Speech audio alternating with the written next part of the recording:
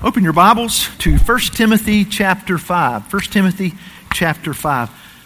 Man, what a great day to sing praises unto God. He is faithful. When I look around this congregation, I see some young folks. I hope some of you children and teens and young adults that you're looking around at some of the older people around you, because some of those older people, they know that song.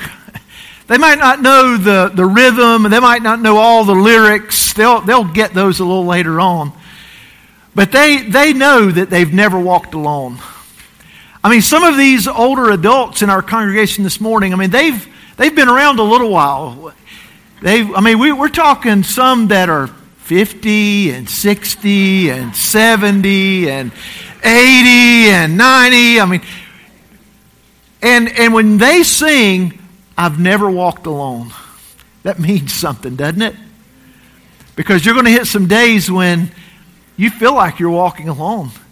And you're going to need one of these older adults that had some of those days and probably still experience some of those days when they feel alone. And they're going to say to you, it doesn't matter how bad it gets. It doesn't matter how low you feel. You are never alone. Some of our younger generation will be heading out to camp this week. The students are headed down to the beach for Student Week. I get the privilege of going down on Monday night and speaking to them. Looking forward to just hanging out with the students some. And our children will be going to Camp Caraway this week too. We've got a lot of happy parents this week. Their kids, their students. No, they might be happy for a day or two, but by the end of the week, they're going to, where are my kids? Bring them back. 1 Timothy chapter 5. Let's stand. We've got a little bit more reading to do than normal this week. We're going to take a larger passage, verses 1 through 16. Do not rebuke an older man, but encourage him as you would a father. Younger men as brothers, older women as mothers, younger women as sisters, in all purity.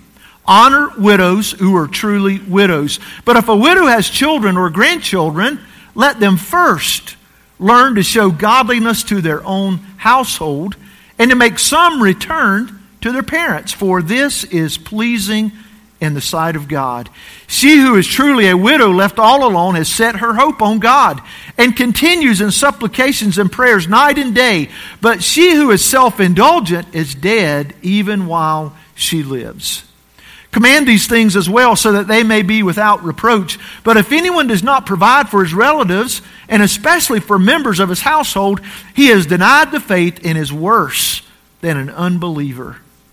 Let a widow be enrolled if she's not less than 60 years of age, having been the wife of one husband and having a reputation for good works. If she has brought up children, has shown hospitality, has washed the feet of the saints, has cared for the afflicted, and has devoted herself to every good work, but refused to enroll younger widows, for when their passions draw them away from Christ, they desire to marry, and so incur condemnation for having abandoned their former faith. Besides that, they learn to be idlers, going about from house to house, and not only idlers, but also gossips and busybodies, saying what they should not. So I would have younger widows marry, bear children, manage their households, and give the adversary no occasion for slander. For some have already strayed after Satan. If any believing woman has relatives who are widows, let her care for them.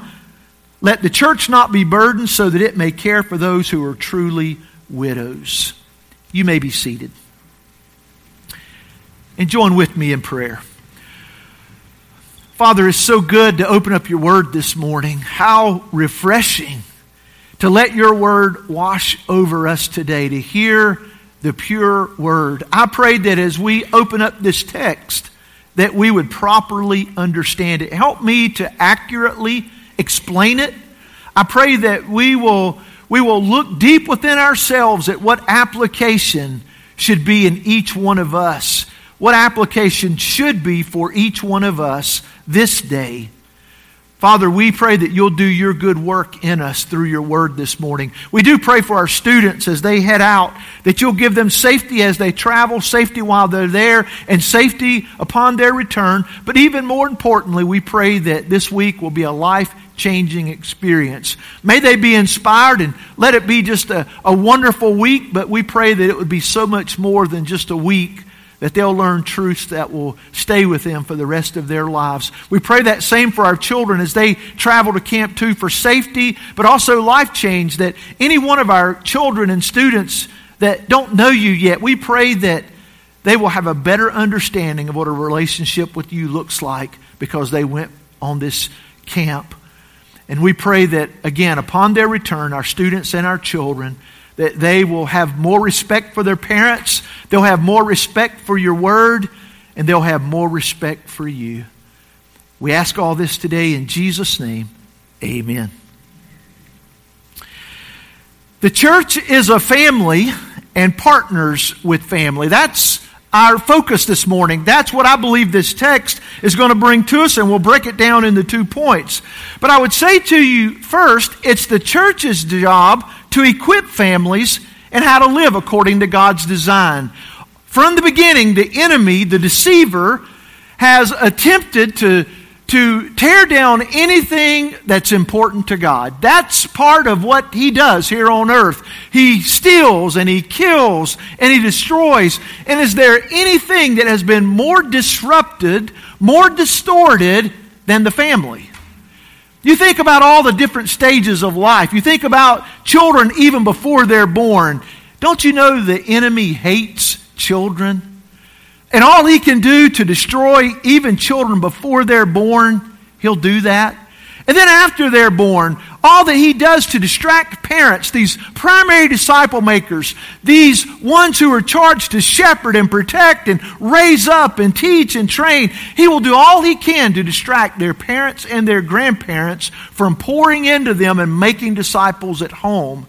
And so we raise a generation that are undiscipled, who are unruly, who are very self-centered. And of course that leads into the teen years, where teens, instead of respecting and honoring and following their parents, somehow think that it's their job to run the house and their own lives and do their own thing without any regard to parental authority or the home that God has placed them in. Again, the enemy's very tricky and he's deceptive. Well, what about young adults who somehow think they don't want any responsibility? So why get a job? Why get married? Why do all that when I can just kind of take it easy and coast through life? Or maybe it's the married phase of life where a husband or a wife is so self-centered that they're not really serving the other person or serving their families and doing the assignments that God's given them that will really bring the truest joy and the truest meaning in walking with God and fulfilling what he put them here on earth to do. Or maybe it's the aging adults that become so self-centered that they don't even really care about the next generation. If it's not about me and me getting what I want and my needs met, then I don't really care about anybody else. Again, can you see that the family, all ages and stages and whatever that family might look like, single, married, widowed, it doesn't, with children, without children, the enemy steals, kills, and destroys. It's the church's job to equip families.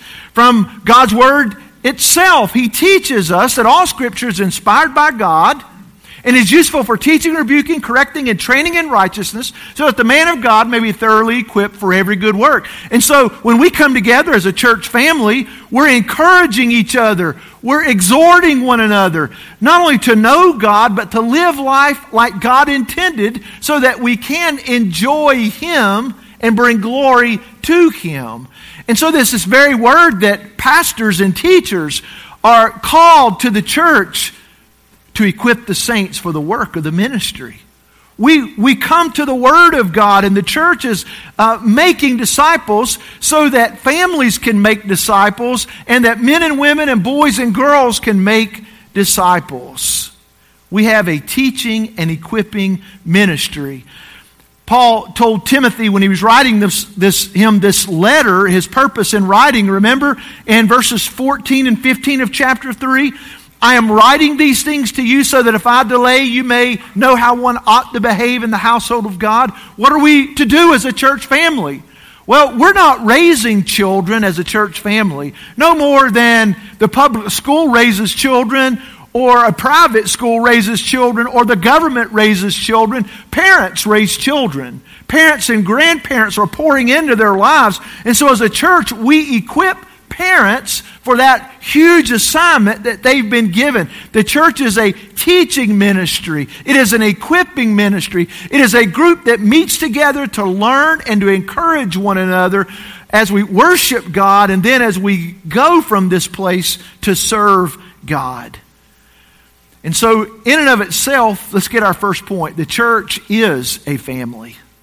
We don't do what families do as far as responsibilities, parents being the primary disciple makers, but we act like a family. We treat each other like family. And the first two verses tell us that in chapter 5. Do not rebuke an older man, but encourage him. Family's about relationships. We get this earthly reality that points to spiritual truth. And that is, our biological families point to a greater reality of being under the headship and authority of God, who is our Father. Now, not everybody has God as their Father. Only those who have been adopted into His family. Only those who've placed their faith in Jesus' death and resurrection and confessed Jesus as Lord, they've been adopted into the family. They're a part of the family of God, and God is their Father. Part of what we pray for and hope for and work toward is that more and more people will become a part of the family of God and have God as their Father. And when God is our Father, we begin to treat each other differently. We act like family because that's what God leads us to do. And so it affects the way that we speak to each other. Instead of rebuking, which has the overtone of a harshness, almost a mistreatment of another person in this particular context. He says, do not rebuke an older man, but encourage him. These words have application for each one of these relationships. We see generational admonitions here, older and younger.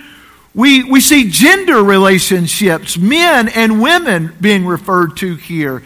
And in the church, we recognize generations and we recognize genders.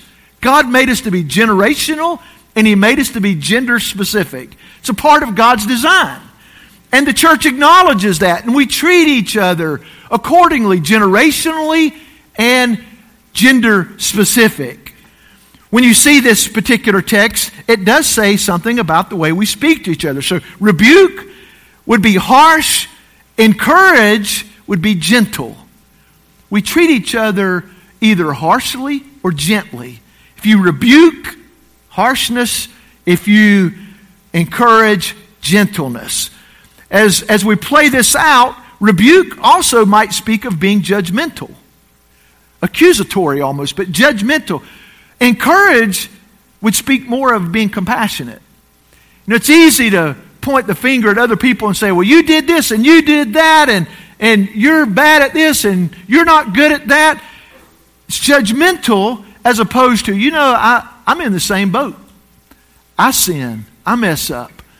And I might have something to say because you did something that hurt my feelings or you did something that wasn't good, but I'm going to do it in an encouraging way, not in a rebuking kind of way. It's not family. We don't treat each other in a judgmental way. We treat each other in a compassionate way. To rebuke would be somewhat punitive. I'm going to pay you back. I'm going to give you what you deserve. I'm going to really let you have it. Rebuke. Encourage is more restorative, redemptive. I want to win you back. I want to help you to get on the right page if at all possible. It's not punitive, it's restorative. In other words, to rebuke shows disrespect. It's treating each other less than God would view them and see them. To encourage someone is to respect them, to see them as a human being, to lift them up. Sometimes even as parents, if we're not careful, we can move more into that rebuke as opposed to encourage, right? And so instead of seeing our kids as human beings, we treat them almost as less. And we could be more harsh with them than than we are with anybody else. And our goal should be redemptive. It should be restorative. God values our children as much as He does any adult, any colleague, any other person. And so our goal here is to encourage and to lift up, not be harsh and judgmental and punitive with our relationships. So now think with me here. Each one of these kind of relationships in the church, and you know who you are in each category. I don't have to say you're an old man or you're a young man. And I certainly wouldn't say you're an old woman. And you know who you are. But it's about these relationships that he's saying, this is how you ought to treat each other. Treat older men like fathers. If you're treating an older man like a father, that would mean what God has already commanded children to do, to honor and respect. Honor your father and your mother. It's honoring them. And so younger generation, when you see an older adult and you show deference, you hold a door, you are kind to, you speak to, you're respecting them. Kids and teens, respect your elders. Treat the people who are older than you in the congregation with a deep respect, the same kind of respect that God expects you to have for your dad at home. If you're not respecting your dad at home, you're probably not respecting other authorities and other older people in your life. God intends for that to be a part of the process. So treat older men. He's speaking specifically to Timothy as a pastor, but this is applicable to the whole church family. Treat the older men like fathers. Treat the younger men as brothers. They're no less. Somebody might not be where you are, might not think like you do, might not dress like you do, might not have the same kind of taste as you do, but you're to treat that younger man as a brother with respect. And then older women as mothers. Same back up as the older generation of men. The older generation of women, utmost respect. Treat them like moms, like mothers. And then younger women as sisters in all purity. Isn't that interesting how he adds that tag for the younger women in all purity? I think it says something about manhood. True manhood is protecting women. It's not using them. It's not seeing them in any other way other than that you are going to respect them and take care of them. You're going to treat them like sisters. Sometimes when I'm talking to younger men, especially discipling, singles, teens, I ask them to find a text that tells them how they're to treat their girlfriends. Or even engaged. How are you to treat this woman as a man that you're engaged to, or this man as a woman that you're engaged to? How are you to treat them? Well, this is it, in all purity. Until you're married, you're to treat that woman, young men, as a sister in all purity. You're to protect her, because until you're married, you're not married, right? That's not complicated. Until you're married, you're not married. And you're to be a one-woman man, and this woman may not end up being your wife. You treat her as a sister until you're married with absolute purity. These relationships, again, notice they're generational and they're gender specific. This is family unity, when we all come together. As we've tried to state many times over, and I'm going to keep saying it, my goal for Lawndale is that it will be a biblical church and an intergenerational church. We're going to know the Word of God. We're going to study the Word of God. We're going to do all we can to be in line with the Word of God. We must be a biblical church. But I think also as we read Scripture, it's an intergenerational family. We have older and younger, and many churches don't realize today how poor they are because they're focused on one generation. And they only have older adults, or they only have younger adults, instead of having the wide breadth and richness that God expects with His family. We need the older and we need the younger. And without it, we're poorer for it. God meant for us to focus on the generations and on the genders. One reason we're doing Sunday evenings like we are now is to have more generational and gender-specific interaction. I love the fact that we have ladies of all ages every Sunday night that we meet in the Christian Life Center, gathered around tables, senior adults and middle age and young adults and students that are gathered around tables, fellowshipping and interacting over the text of Scripture. Isn't that a huge blessing to even think about that? I love the fact that I can be in here in the sanctuary with all the men on Sunday evenings at 5 o'clock, and I can see an old man, I can see a middle-aged man, I can see a college student, I can see a student, all in the same circle talking about life, talking about the Scriptures and how it applies to life. That's intergenerational. That's gender specific. That's what healthy churches should look like. And I believe that's what God's doing in our church family, and that He has called us not just to do it here at Lawndale, but to replicate that as we develop leaders and send them out. So the church is a family. Now, the second thing that I want you to see today is the church partners with families. There are a number of generations that are mentioned in verses 3 through 16.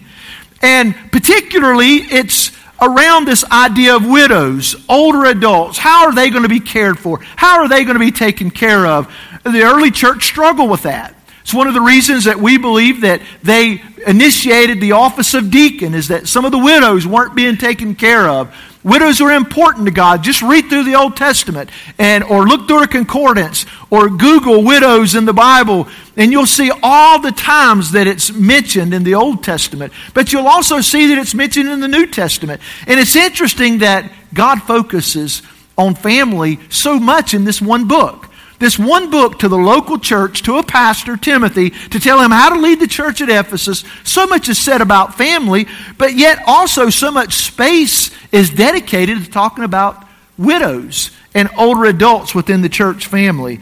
So God gives directives, and there are two kinds of widows that He's going to mention. You get the first kind in verse 3, honor widows who are truly widows. That is, no extended family to take care of them.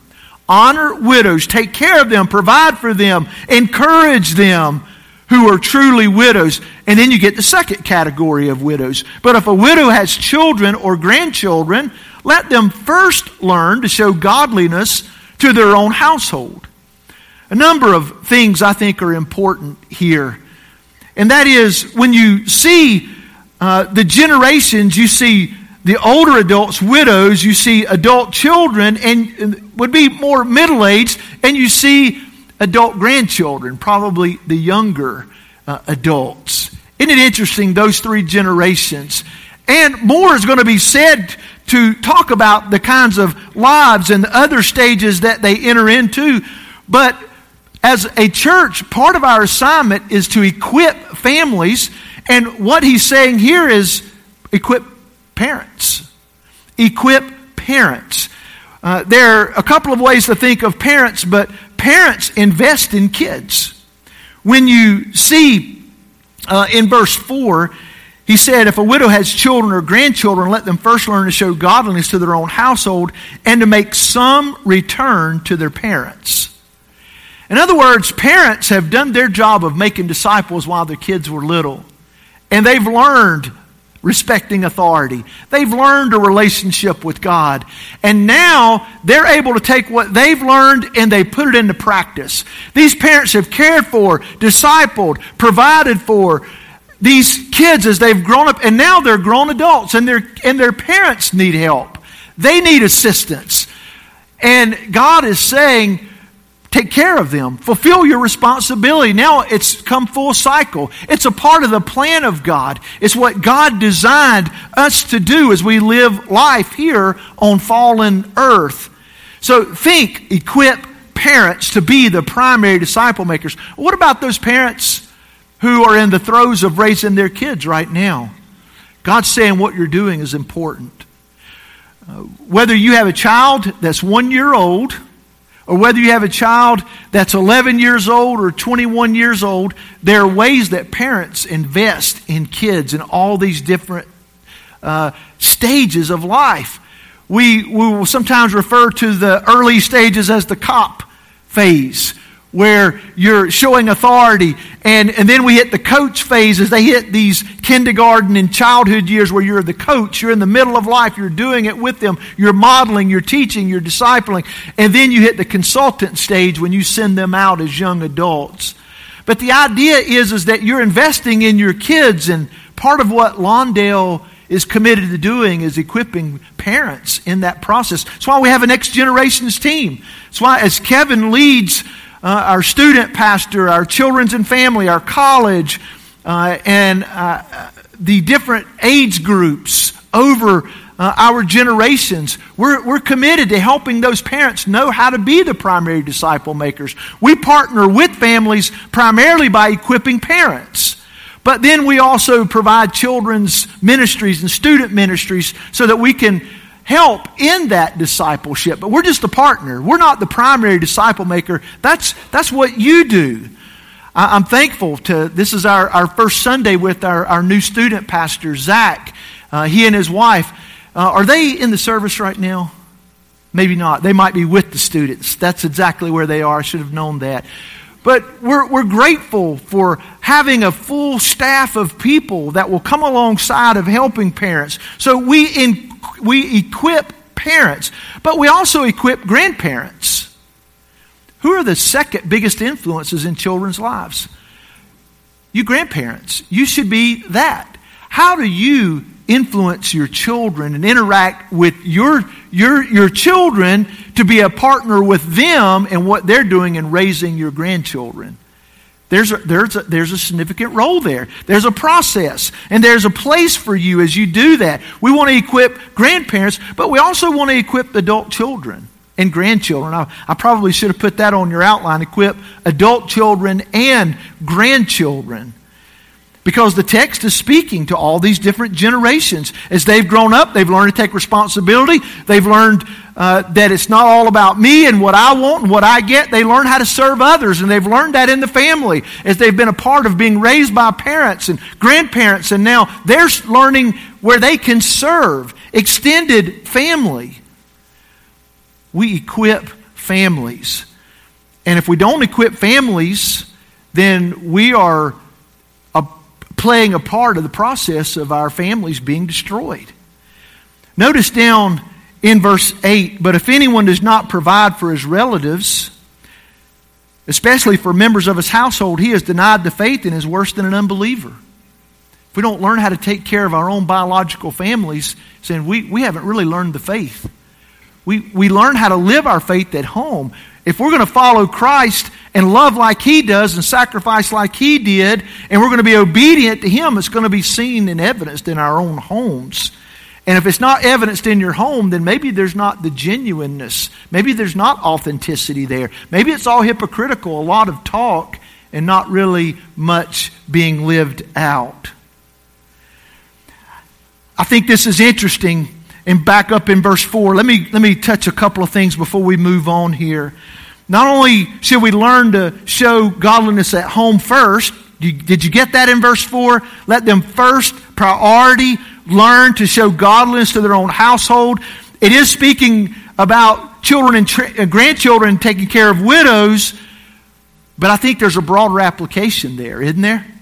Learn to live out your faith at home first, a priority.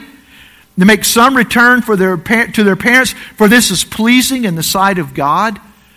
Sometimes people think about, taking care of older adults, that doesn't seem too elaborate.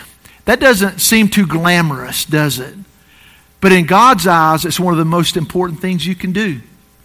It's showing genuine faith. It pleases God. This whole family thing, sometimes there's a young mom who's taking care of a baby or a toddler or a young child, and she thinks, I'm wasting my time. That would be a really good lie from the devil. You're just wasting your time. And God is saying, what more important thing is there than making disciples at home? And then that applies to an older adult. When sometimes we get to a certain age and we think, now I can really devote my life to all this other stuff and do whatever I want. And God's saying, I've got something really, really important for you to do. An extended family should take care of those older adults. In this text, there's something specific for widows too. It's almost like Paul is saying, here are a couple of things that are important for widows that I want to make sure they're focused on. In verse 5, she who is truly a widow left all alone has set her hope on God. Now, I think that's important for all of us.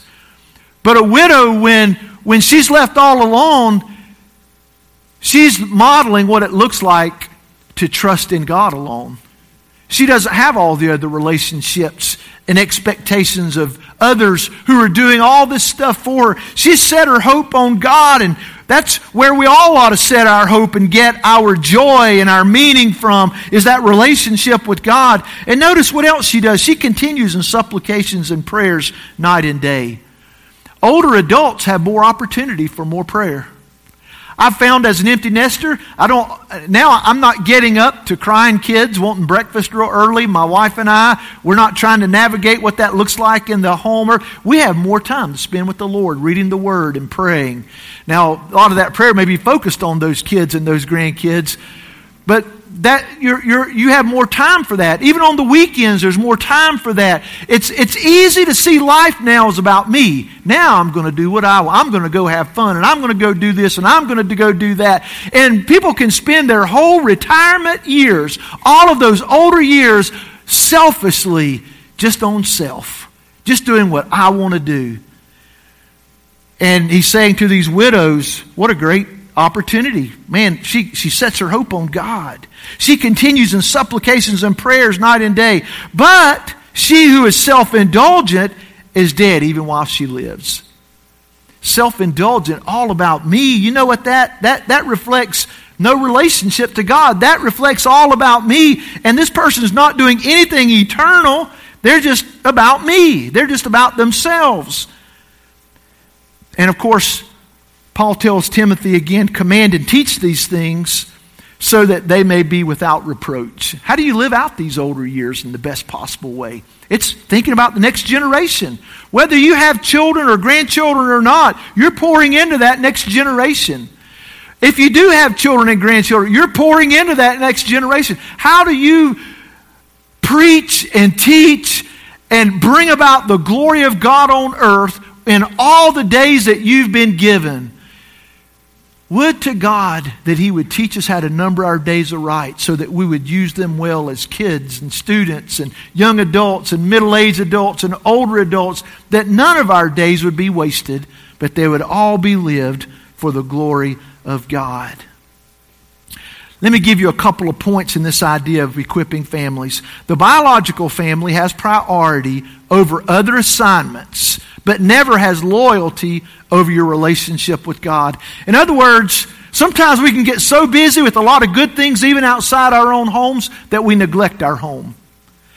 And I think what this passage is teaching us is to give priority at home.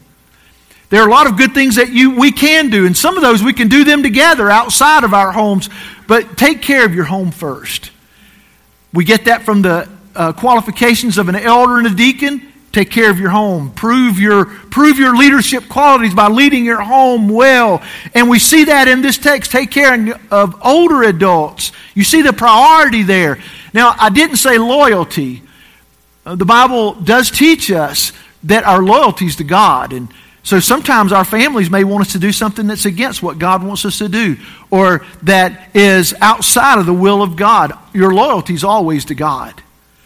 But I am saying give priority to your family. And the priority is your ministry on behalf of God as an ambassador, as a minister of reconciliation. Give priority to your family. Don't neglect your family. Secondly, the biological family provides opportunity. It provides us a chance to give priority, but it also provides us an opportunity to give for believers to practice their faith and progress in their faith. Show your faith at home. The spiritual family is stronger if you take care of your biological family. Our church is more healthy. Our church is a better church when you take care of your family. God meant for you to take care of your family. Then you're able to practice your faith and you're more prepared to do the work that we do as a spiritual family. It works hand in hand. The church is a partner with the family. So we equip families, but we also serve families. Notice in verse 9, there are two groups from verses 9 through 16. We've talked about two kinds of widows, but there's also two age groups of widows. In verse 9, let a widow be enrolled if she's not less than 60 years of age. Now, there are two common interpretations for verse 9. Some will say this list that we enroll widows in is a list of people we will take care of. We'll put together a list of widows we'll take care of. Now, I don't think that's the case. I don't think that's the proper interpretation of this passage, because it's almost like saying we'll not care for any widows that don't meet these qualifications. I mean, and it's a pretty tough list here.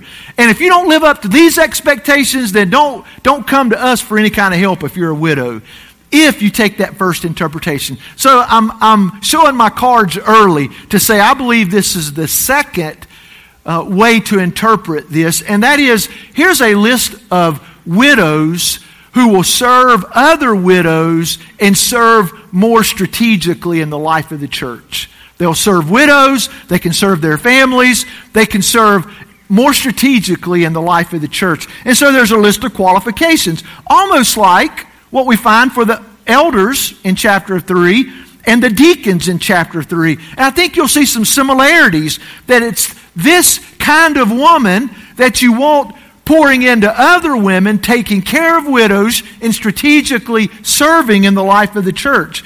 So again, read with me in verse 9. Let a widow be enrolled if she's not less than 60 years of age. Now, one reason that he's saying 60 years of age is because there was a commitment that came along with serving in this group of women.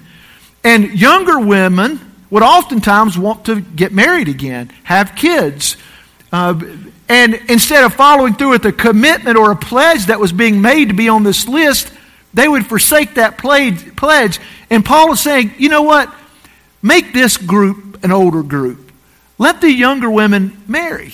Let them have kids. Let them be invested in relationships. Because oftentimes all the energy they have to give, the devil can take that energy and tempt them in other ways to be gossips and to be idle and all the things that are listed in that second group beginning in verse 11. So he was saying, let this be an older group of women, 60 years of age, not less than that. Having been the wife of one husband, same qualification as is stated for the overseer and deacon. This woman, she would have been a one-man woman. Just like the elders and the deacons are one-woman men. They're fully devoted, not flirtatious. She's not been prone to any kinds of accusations or ideas or relationships. She's been fully devoted to her husband.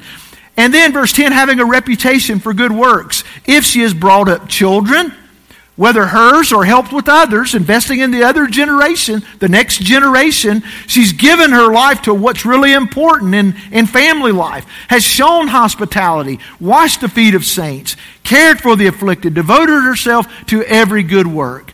Those are the kind of women you set up as models so that they can pour into the next generation, serve other widows, and again, serve strategically in the life of the church. So a group who can serve with focus due to her stage of life and due to the qualifications of her life. Now there's a group who can't serve with focus. That's the younger women.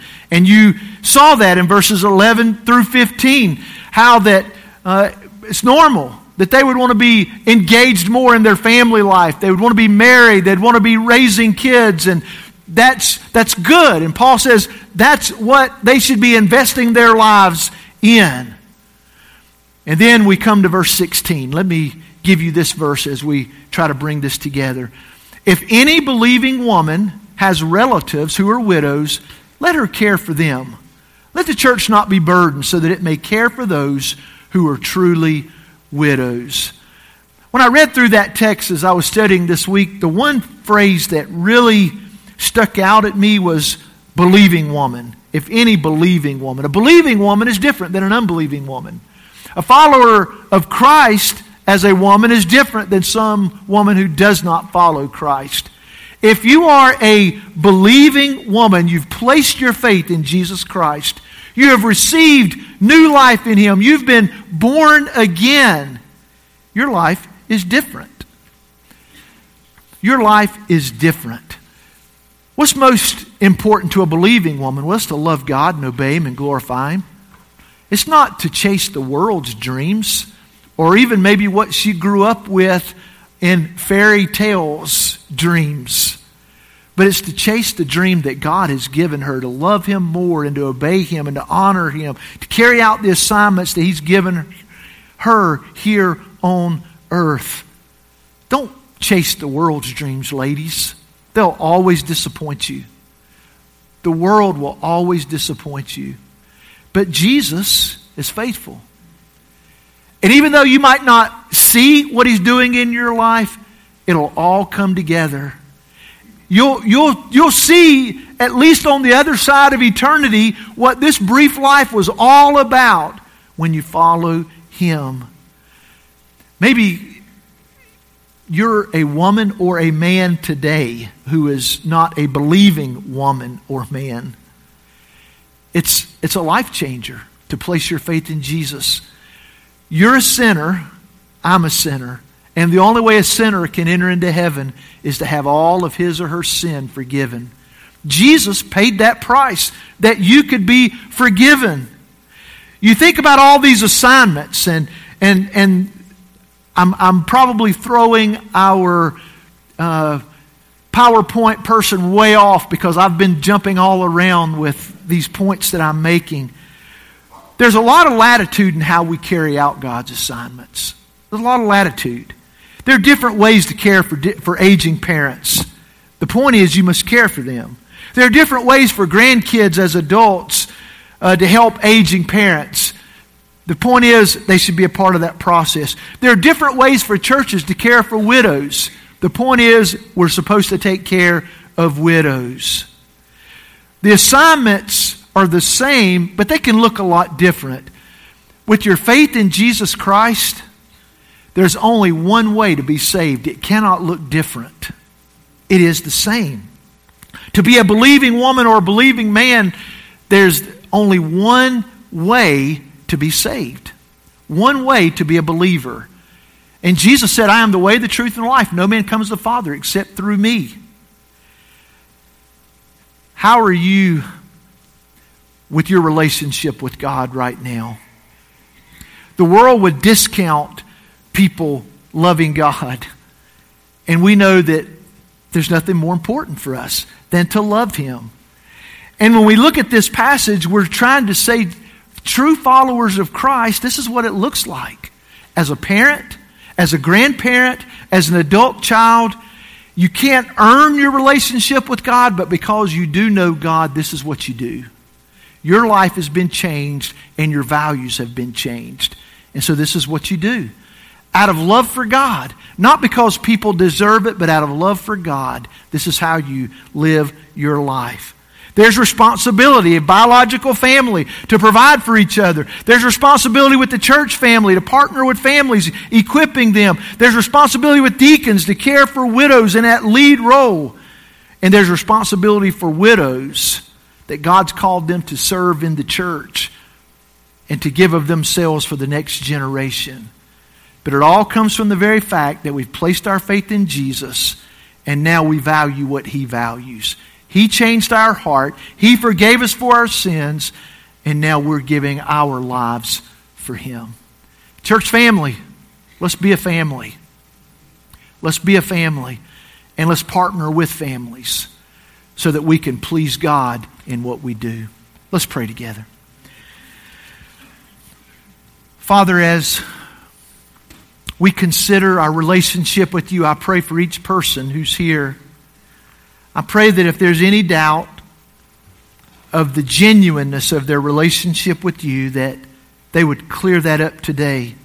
Lord, we pray for those who don't know You. May they place their faith in Christ and Christ alone. And we pray that as a church that we'll grow more and more into a family, that we will treat the older men like fathers, the older women like mothers, the younger men like brothers, and the younger women like sisters. Lord, make us more into a family and help us that we will equip families to do the work that You've assigned to them. In Jesus' name we pray. Amen.